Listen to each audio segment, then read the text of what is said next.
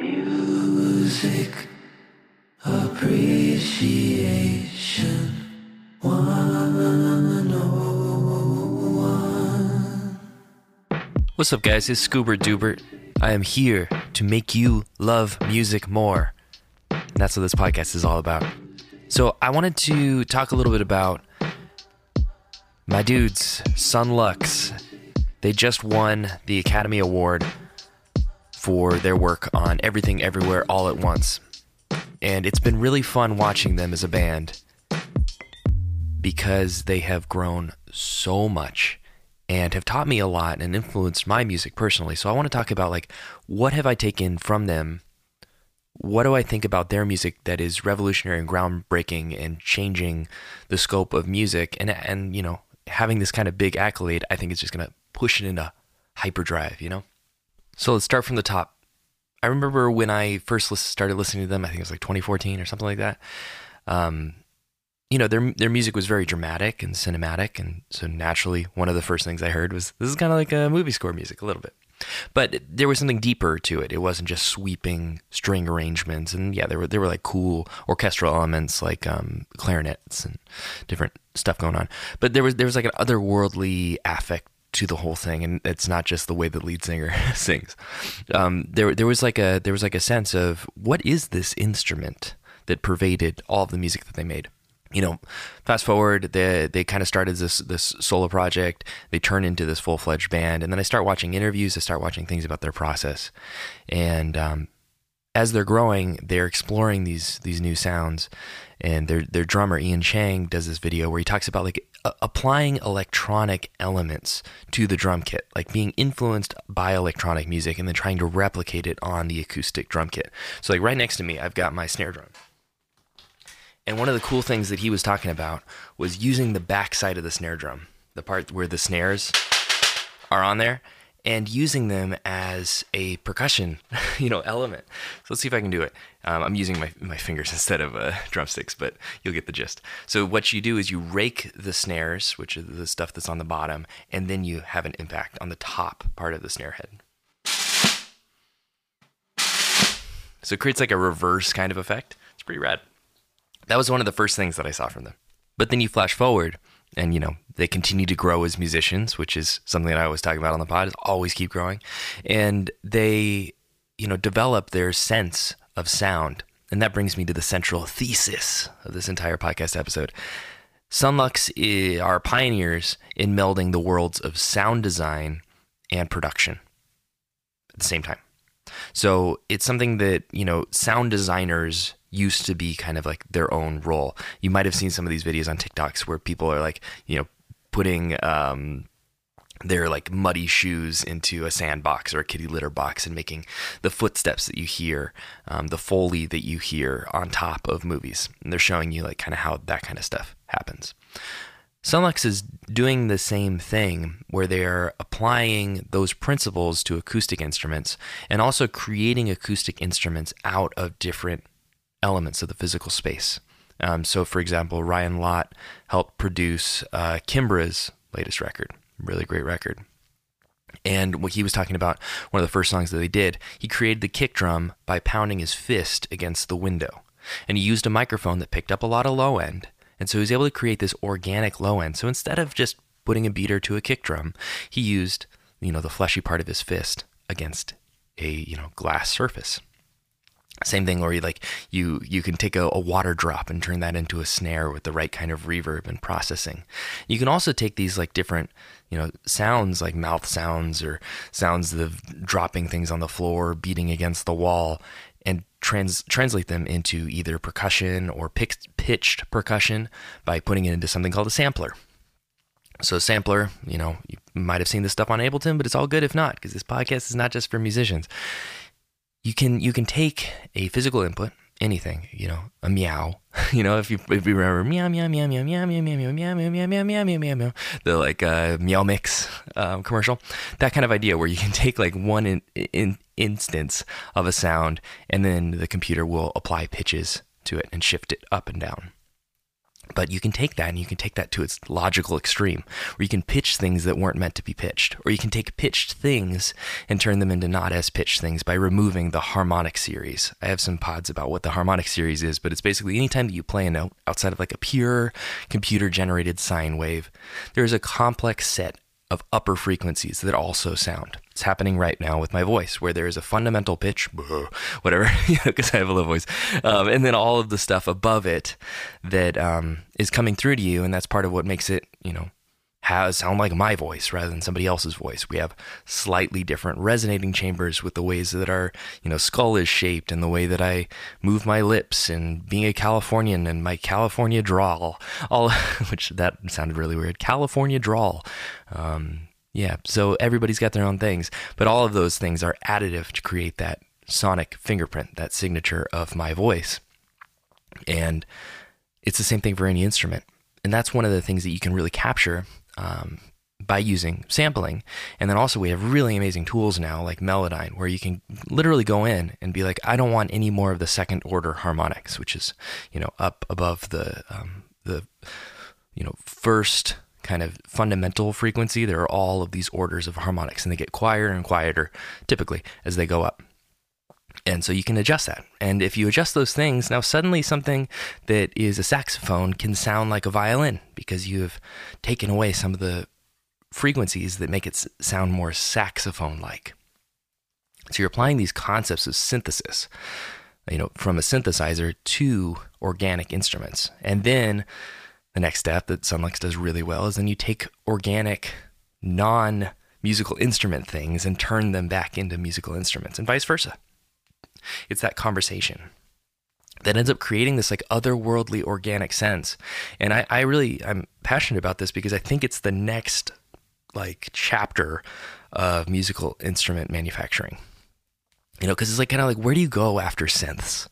Like, isn't that the logical conclusion? Like, you have Stradivarius who makes the violins, and then you have Leo Fender who makes the electric guitars, and then where do you go next? You go to synthesizers, and then eventually, like, we've explored most of the ideas of synthesizers. The next logical step is to recapitulate the whole thing, pull it all back together, mix and mash it, and that's what Sonlux is doing so well.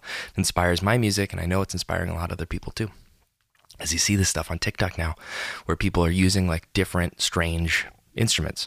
For example, I've used frying eggs as a filter sweep sound, like the kind of sound, because when you're frying something, it's got all those popping high frequencies.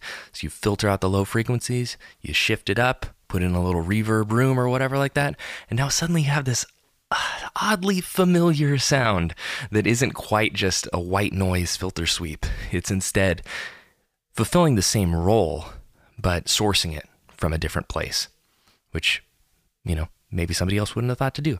Or you take a beaded curtain and you swift it back and forth and throw that into a phaser. And now it sounds like a shaker, but it's not quite a shaker. It's a beaded curtain, or like the reverse snare example that I was talking, Ian Chang, the drummer from Sonlux, where, you're approaching something that is almost taken for granted in the way that it works, and flipping it over. Like, let's play the snares more. Instead of just have the snares be this thing that hits the resonant head on the other side, what if we flip the head around and we play the snares like a shaker or like a washboard, or combine the two where you roll the snares into a hit, so then it creates the sound of a reverse snare. So you're using electronic stuff to inform analog stuff, which then you create electronic music with.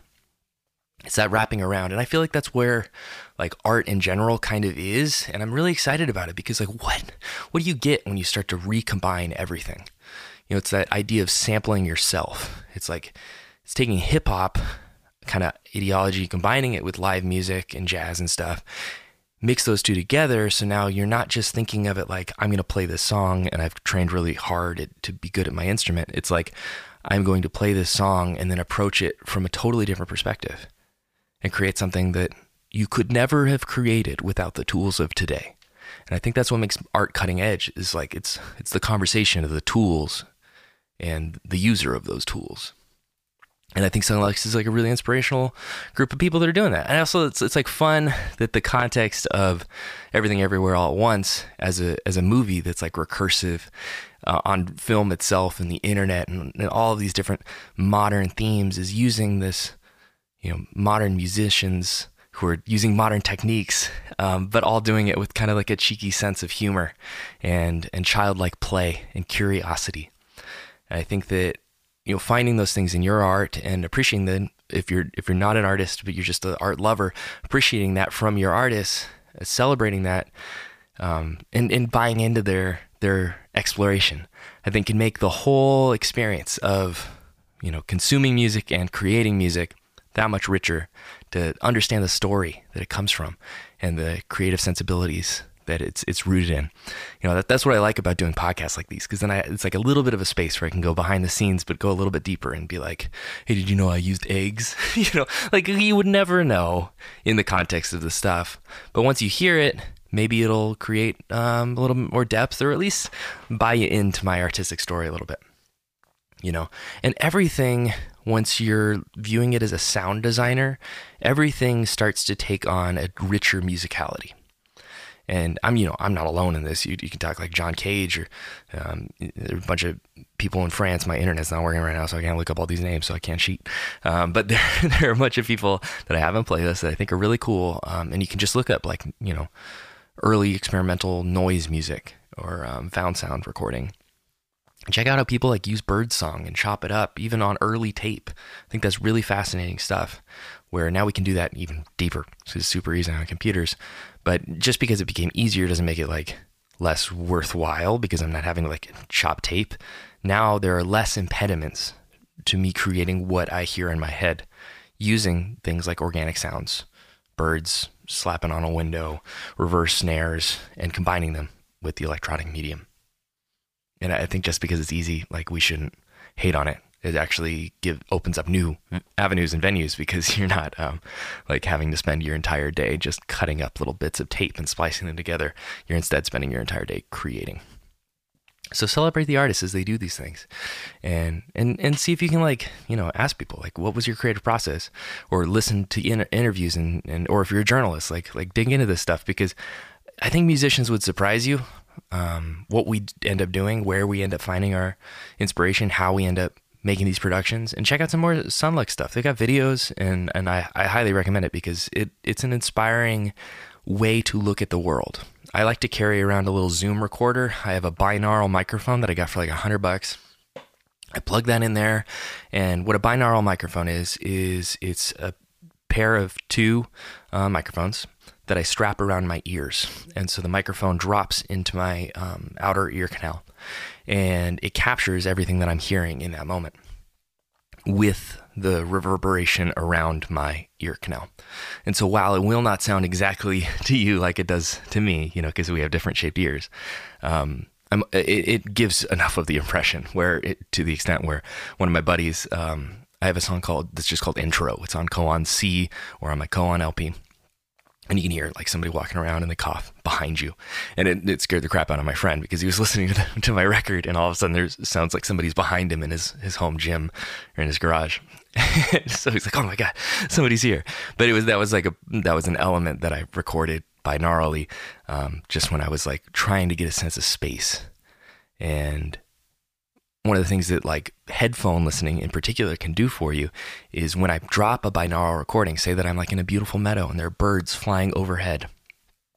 Typically music is panned left to right, but with those binaural microphones, I'm able to create the illusion of stuff way above your head. So it expands the like illusion of what recorded stereo music is to a full 360 view. And in a moment, I can drop your head from, a dank, dark cave to a beautiful meadow to a tiny room, like an elevator. And those moments of shift, I think, are really impactful, just because we're used to them, right? Like the feeling of going from a long, empty hallway into a cluttered, tiny library room is it's visceral. And taking those visceral, just like human experience moments and applying them to music can draw so much out emotionally from what you're feeling, even if you're not like fully aware of what you're feeling. The feeling, like, you'll get it, you know, like you don't have to know like, oh yes, the reverb is shifted from a binaural hall reverb to a binaural room reverb that has like tighter diffusion. Like, you don't have to know all the specific parameters. It's more about appreciating that we're thinking about this as musicians, and then as musicians about like how does that make your audience feel, even if they don't know what they're going through. And try listening, you know, to some of these works, especially on headphones, because you're going to get a different sense of scale and scope and dimensionality. See if you can like try and perceive if things feel like they're behind you or above you, or hard panned left or right. Try to get that sense of dimensionality and direction when you're listening to music, because it is so, once you get it, once you really feel it, you'll never go back. And that's part of the reason why I love mixing in headphones, listening in headphones, is it's that Sonlux mentality of drop you in a space, hit you with that sound designer mentality of I'm putting you in a world. I'm immersing you in a world. And using both organic and synthesized and combinations of those to create this otherworldly experience in that world. So if you dig this podcast, got a bunch more episodes and a bunch more coming up. Typically have a lot of guests come through and things like that too. So definitely subscribe. If you could throw me a 5-star, that would be awesome. It definitely helps people discover this podcast. And check out my music at scoobertdubert.pizza. That's my website, scoobertdubert.pizza. Or you can just search me in Apple Music, Spotify, whatever, and listen to some of what I do, just to get a perspective. It's not exactly Sonlux music, but it certainly is very much inspired by it. Hopefully this was inspirational to you, and I hope you have a great rest of your day. On second thought, before I let you go, if you're wearing headphones, stick around for this. If not, maybe come back for it and flip on some headphones so you can hear it. This is an example of a binaural recording that I did walking around a music convention called the NAMM Show, and you're going to hear the scale of this room that you're suddenly placed in. It's a convention center, and there are people, you know, hundreds of feet away playing different musical instruments all at once, all around your head. So sit back, probably don't enjoy, but check out this little clip of madness being at a massive music convention, binaurally.